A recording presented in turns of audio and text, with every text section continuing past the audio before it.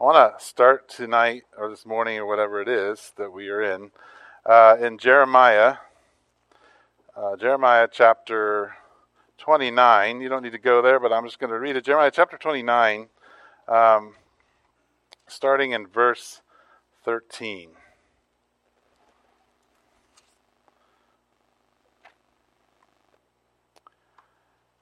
Jeremiah chapter 29, verse 13 says this. You will seek me and find me when you seek me with all your heart. I will be found by you, declares the Lord, and will bring you back from captivity. I will gather you from all the nations and places where I have banished you, declares the Lord, and bring you back to the place from which I carried you into exile. Jeremiah is an ancient prophet, and he's speaking to the people who are in exile. They're in a place that they don't belong. They've been taken out of the place they belong. They've been stripped of their identity. And Jeremiah, God says through Jeremiah, look, if you seek me with all your heart, I will find you and I will deliver you out of captivity. When I was, a long time ago, because I've been married 23 years now, on Friday, yay, you should clap. My wife's doing nursery, so, clap for her when you see her. But, because she needs more clapping than I do. But when we were dating after a year or so, or when we both went off to college, I went to ASU, she went up to Chicago, we broke up, which many of you know. But really the reason that we broke up was more about me than it was about her. I mean, I was PO'd that she broke up with me. It was the first time she ever saw me really angry, because I just couldn't believe that she would do such a thing to me. But part of it was where my seeking and searching was. I really was seeking and searching her to be like with all my heart. Like she was the one who was going to deliver me. And she was the one that was going to make my life work for me. And she needed to break up with me. I mean, she broke up with me for some bad reasons too. But the good ones was that she was feeling the pressure of me idolizing her and her having to be my God. And that wasn't working for her at all, or for me. So we're in this series in Daniel, and we're calling it the Daniel Project. And for the first 6 chapters, Daniel is this wonderful narrative, and it has stories that if you grew up in church, you probably knew them. And if you're older, you kind of played them out on a felt board, and you know what I'm talking about. Those of you who didn't grow up in church, maybe you've heard at least of the lion's den, like Daniel in the lion's den, or Shadrach, Meshach, and Abednego getting thrown into a fiery furnace and not even smelling like smoke. Right? You might know those 2 stories, but these are fun, adventurous stories for the most part. Right? And they're narratives that all of a sudden we hit chapter 7 last week, and everything kind of gets a little crazy. And in chapter 7 all the way to chapter 12, we have what we call apocalyptic narrative, or we have what you would call revelation. Which really all it means is that God is going to pull back the veil a little bit and kinda, but not completely, show us how it works. Like what's going on, why things are the way they are, sort of behind the scenes. And chapter 7 starts out with these horrific 4 beasts. They're not nice beasts, and they get worse and worse. And what they represent, most likely, is national powers, nations, countries. But because they're so deformed, they also represent just the dark, evil powers that are behind countries and nations. Right? They're beasts, and they're destructive, and they devour. But what chapter 7 gives us is the fact that God, and we get a picture of Jesus called the Son of Man, destroys all of that. That he's victorious no matter how the beasts act. And so we talked about last week, how do you identify a beast? Right? Because the reality is, if we're going to really kind of search and think through some of this, you might be a beast. You might be the ugly lion with wings or the bear propped up on its side. How do you identify a beast? And so what we looked at Micah 6:8. And let me quickly read Micah 6:8 to you. Micah is another ancient prophet. In Micah 6:8, he kind of gives us sort of how you can identify a beast. says, He, speaking of God, has shown you, O man, what is good, and what does the Lord require of you? To act justly, to love mercy, and to walk humbly with your God. Okay? The way you identify a beast is that it distorts justice, it distorts mercy, and it is arrogant. It pulls people away from humility. Right? That's what those monsters were. God is contrasted with that because God loves justice, God loves mercy, and He's always calling us to walk humbly before Him. He loves peace, right? To walk away from God is to walk into chaos. So that's how you kind of identify a beast. That's where we kind of left off. Now, Daniel 7 is just that. It's a pretty crazy chapter that wants to help us begin to think about the monsters, the beasts that rule our world, and how you and I might engage with them, and how we end up getting caught up in them. Now, in Daniel chapter 8, it takes another turn. We're going to get some more, we're going to get some more visions. And you heard a little bit of it, but I'm going to reread it.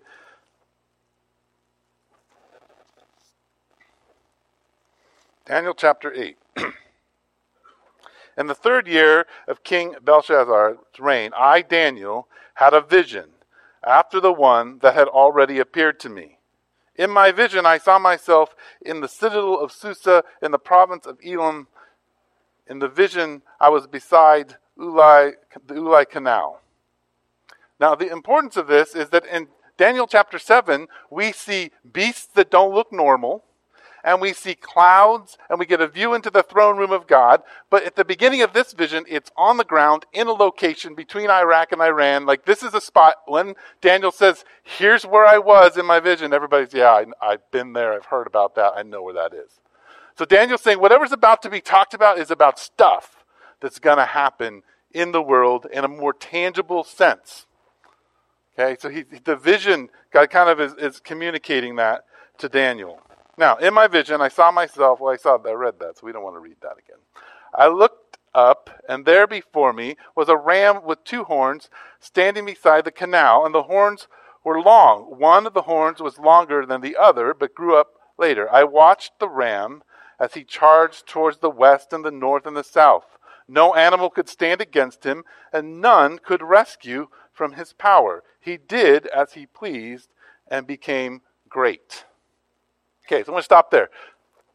You notice that this ram and the goat are not distorted animals. They're actually animals that are normal. A ram is a normal animal. So usually when that happens, when you read that in prophecy, that means we're going to be talking about a particular nation, an actual nation. So here's this ram. It represents an actual nation. But there's something interesting in this passage as we're going to follow it, is it's going to be talking about power, right? So this ram is a very powerful ram who dominates all the other nations.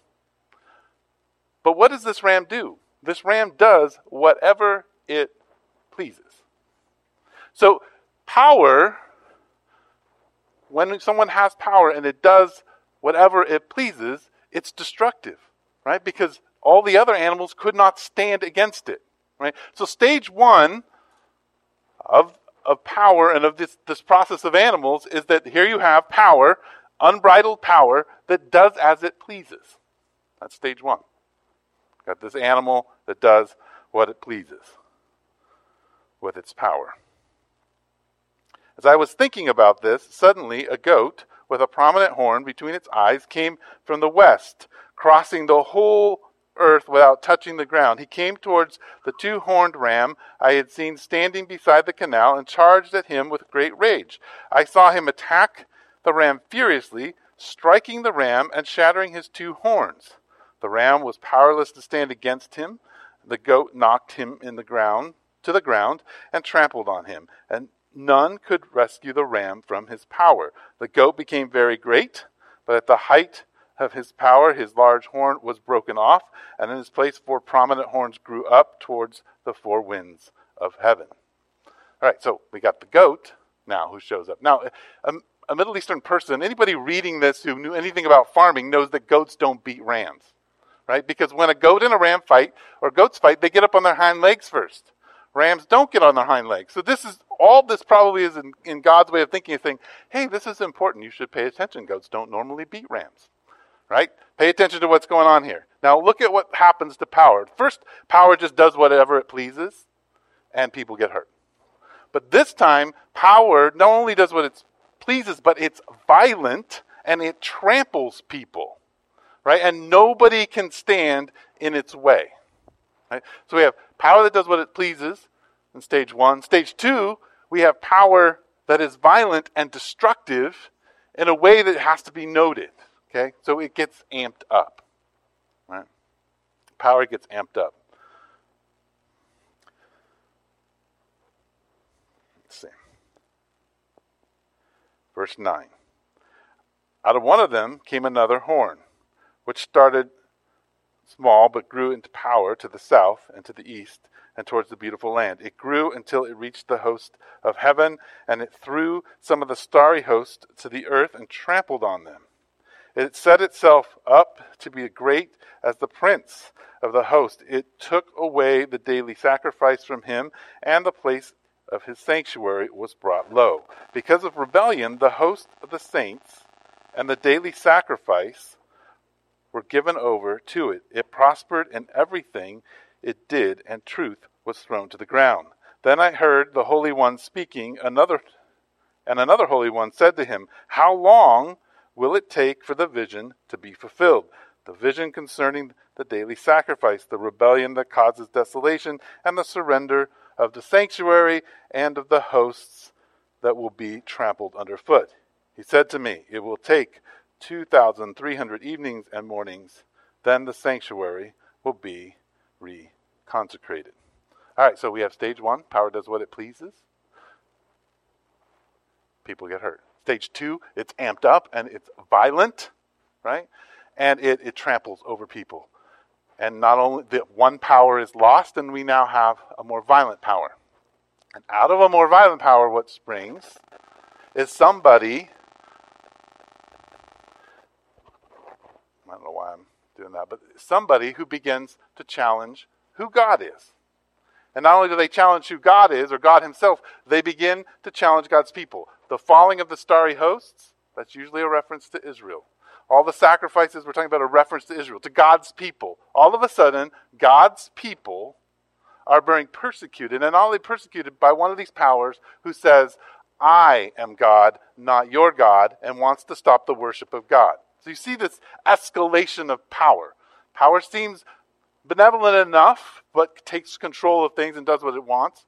Then power gets extremely violent and begins to trample things. And out of violent power comes somebody who challenges who God is. And challenges God's people and begins to persecute them. Okay. So Daniel has this vision. So the question becomes, why is this vision important? Well, the whole theme of Daniel is here we have a man who's been brought into exile. And he's raised up into power. And over again, he faces power. And the people that he loves and are his people are under the crushing hand of power. So when you are stripped of everything, when you are suffering, you feel like you don't have any power, right? You are helpless and hopeless. Like you do not know what to do.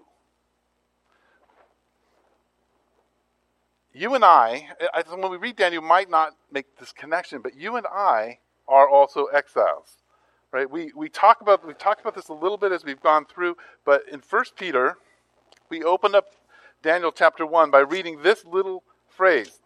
The Apostle Peter says to all of us and to the people of his time, as he writes his first letter, he says, Peter, an apostle of Jesus Christ, to God's elect, so that would be God's children, strangers in the world, scattered throughout Pontus, Galatia, Cappadocia, Asia, and Bithynia.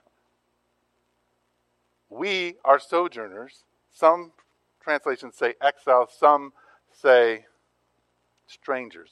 What it means is you and I do not belong here, right? We don't belong here. We're exiles. So why the vision? What's important about the vision? Why will we have this vision? Why does Daniel have the vision? Because you and I need to know what the beast looks like. Because the power of the beast is very seductive. Right? You and I want power because we feel helpless. And power offers us stuff. I talked about this last week. I mean, if you look at our political system, power offers us something to join in, to grab hold of. The reason that Daniel is given this vision is the people of Israel need to know what they're being invited into, what is they can surrender to. You and I need to know this too. Now, in Daniel, there's a clue to where we need to go. So if we go back to Jeremiah and we think about what Jeremiah says at the same time that Daniel is around, at the same time as these visions are being seen, Jeremiah says that if you seek me, if you seek God, and if you search God with all your heart, he's going to find you and deliver you. Well, I think Daniel gives us a clue as to what it looks like to seek God in the midst of these kinds of visions and begin to understand what it looks like to be in relationship with God. If you look at what verse 15 says about Daniel's response to this. While I, Daniel, was watching the vision and trying to understand it. If you jump back to verse 5, it says, as I was thinking about this. Here's the thing. Daniel did not just wake up one day and have this vision and think, oh, I should maybe think about what God has to say in this vision. Now, Daniel was already living out a lifestyle of three things. Daniel was thinking about the things of God. Daniel was trying to understand the things of God. And Daniel was watching for God. And they all show up in this passage because it's the way he engages the vision. Right? So the invitation that God gives you and I through Daniel is to begin to think about where we are and where we're engaging with God. So if we go back to my story about who I was with my wife, she was the thing I sought. Right? She was the God that I looked for. And here, this may seem kind of odd to you, but what the beasts offer, yes, they're important to think about them as nations, and we're going to get into that interpretation, but what the beasts offer in general is power and unbridled power. And unbridled power makes you feel good about yourself. And it's the same for drugs, it's the same for your spouses, it's the same for your kids. When you make them the thing that you seek to make you feel good about yourself, right, they become a power that can devour you, right, and eat you alive. Things can become a power that devour you and battle and consume you, and you can become one of those things. But Daniel didn't come about this vision because he just woke up one day. Daniel was at a place where he was thinking about the things of God. He was searching God out. Daniel didn't come to this place because he woke up one day. It was because he was watching for God to speak to him in the midst of power. And he was trying to ponder what was going on and what God's words were. This is how he ends up having the vision. Because what happens is that when you seek God and you search God with your whole heart, you are given visions. God communicates with you. You're given relationship. Understanding happens. So let's look at how this vision breaks down. In chapter 8, this is the only prophecy where it is really, really specific. Exactly, like the vision is interpreted and told what will happen, and it happens. Right? There's nowhere in the Bible where it says A plus B equals C, except Daniel chapter 8. This is an A plus B equals C chapter. So here, let's listen to the interpretation. Okay. There before me stood one who looked like a man, and I heard a man's voice from Ulai calling, Gabriel, tell this man the meaning of the vision. So Gabriel, this is the first time he shows up in the Old Testament. He's going to give the vision. As he came near to the place where I was standing, I was terrified and fell prostrate. Son of man, he said to me, understand the vision concerns the time of the end. While he was speaking to me, I was in a deep sleep with my face to the ground. Then he touched me and raised me to my feet. He said, I'm going to tell you what will happen later in the time of wrath, because the vision concerns the appointed times of the end. The two-horned ram that you saw represents the kings of Media and Persia, the Medes and the Persians. Right? So we need to go back to the beginning of this chapter. Daniel has the vision right while at the end of the Babylonian kingdom. So the Medes and the Persians haven't shown up. They're around, but they haven't shown up. Babylon is the big bad guy. So the ram is the Medes and the Persians. The shaggy goat is the king of Greece, and the large horn between his eyes is the first king.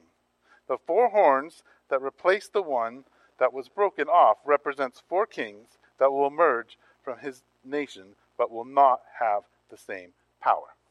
Now, if you know anything about history, you know that Babylon was there, then the Medes and the Persians. Now, think about this. The horns, the Persians came later, but they're more powerful. So that's why the horns are different sizes on the ram, right? So the Medes and the Persians come. So Daniel predicts the Medes and the Persians, and then who comes along to swipe the Medes and Persians away, we know from history? The Greeks. So Daniel predicts this. God tells him this is how it's going to happen, and it happens that way. Okay. Now, just for a little history lesson, the long horn, right, the king of the goat, right? Well, for those of you who know history, who's the king of the Greeks? Who? Alexander the Great, right? Alexander the Great. And how long was his reign? It was like 8 years of conquest, and then he was broken. It was broken. He died. And four generals, who I'm not going to try to pronounce all their four names. If you want, come up, we can, or just Wikipedia. You can see his four generals, right?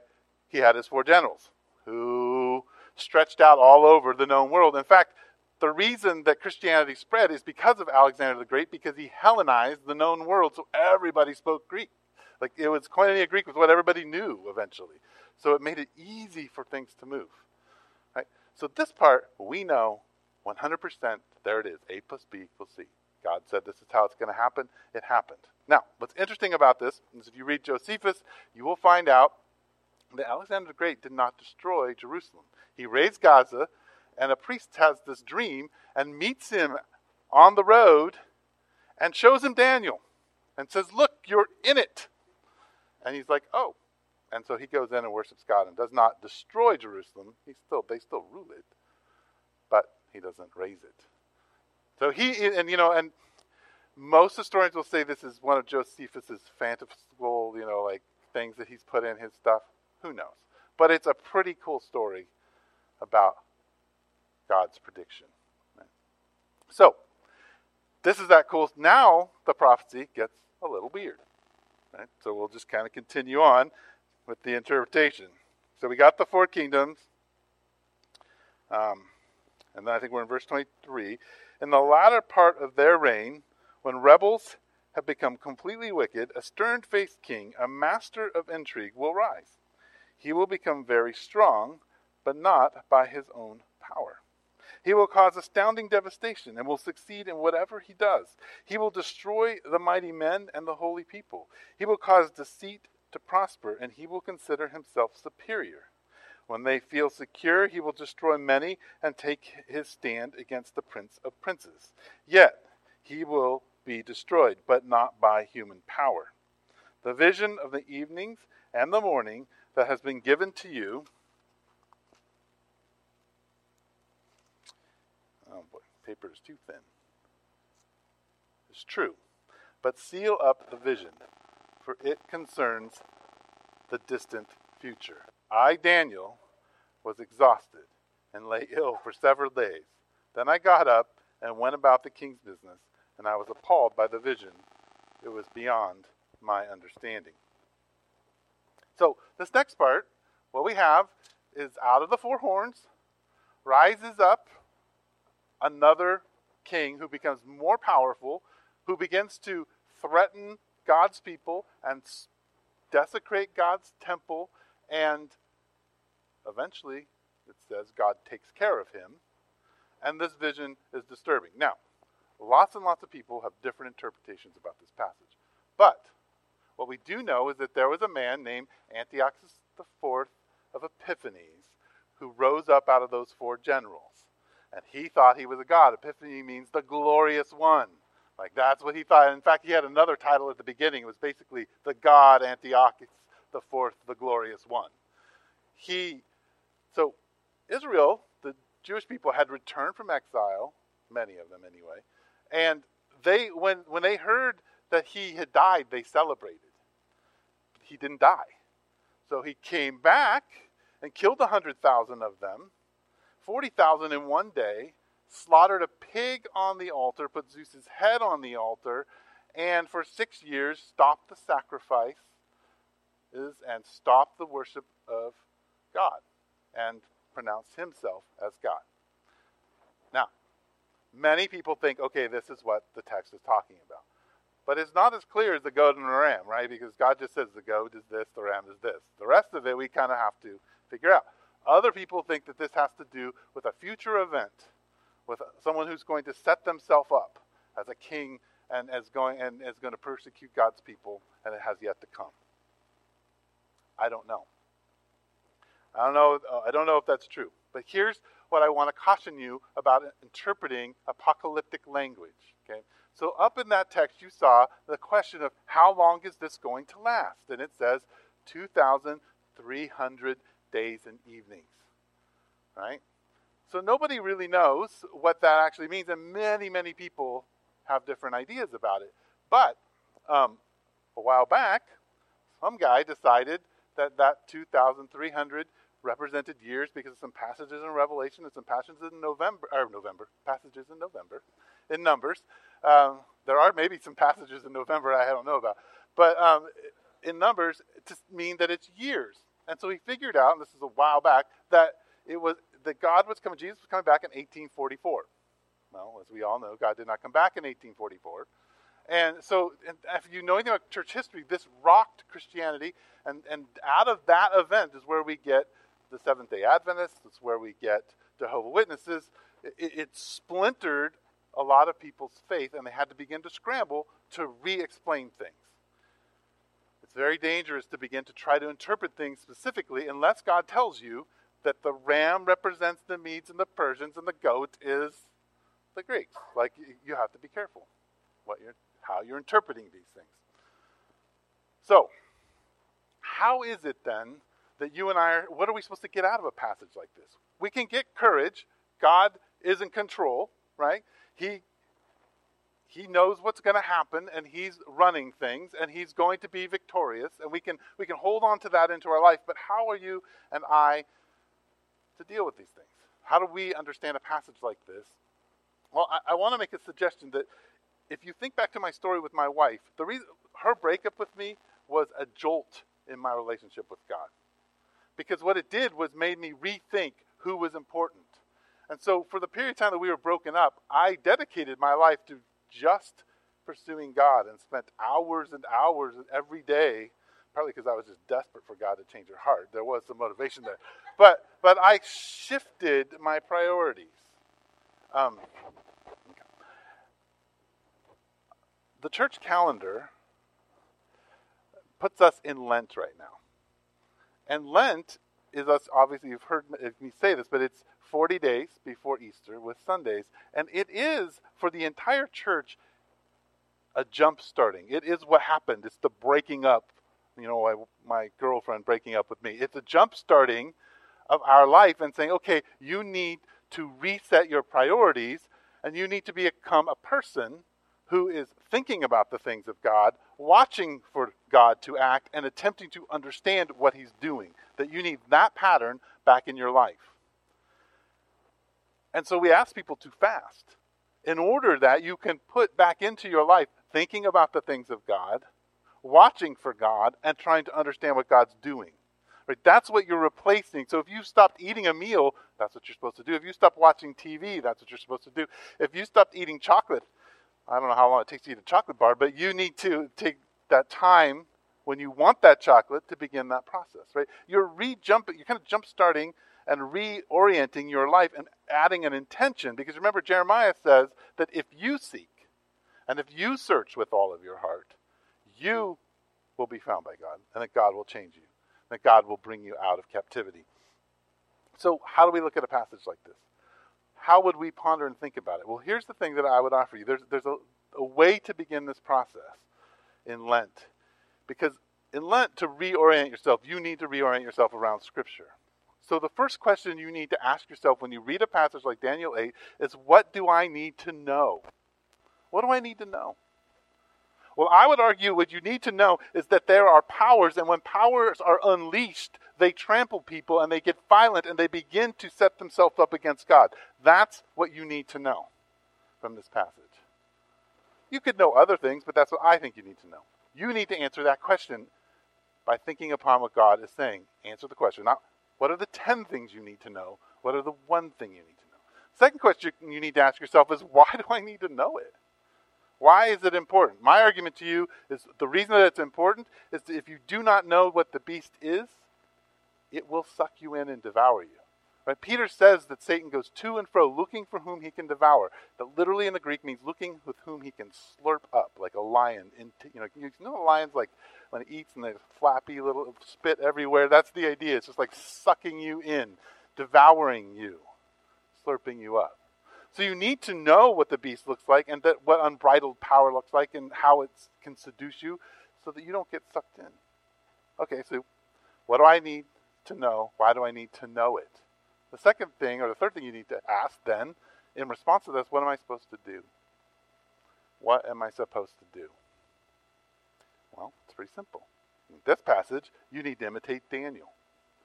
And that is, you need to think, watch, and ponder the things of God. Well, how do you do that? Right? So the fourth question is, what do you need to do? Why do you need to do it? Okay. So, first question, what do you need to know? Second question, why do you need to know it? First question, what do you need to do? Fourth question, why do you need to do it? Here's why you need to do it. Hebrews chapter 1 and Hebrews chapter 2. The author of Hebrews gives us in chapter 1 an explanation of who Jesus is, and it's beautiful and poetic. It says, in the past God spoke to our forefathers through the prophets at many times and in various ways. But in these last days, note that, in these last days, and that's the note of Hebrews, everything is about the last days. He has spoken to us by his Son, whom he appointed heir of all things, and through whom he made the universe. The Son is the radiance of God's glory and the exact representation of his being, sustaining all things by his powerful word.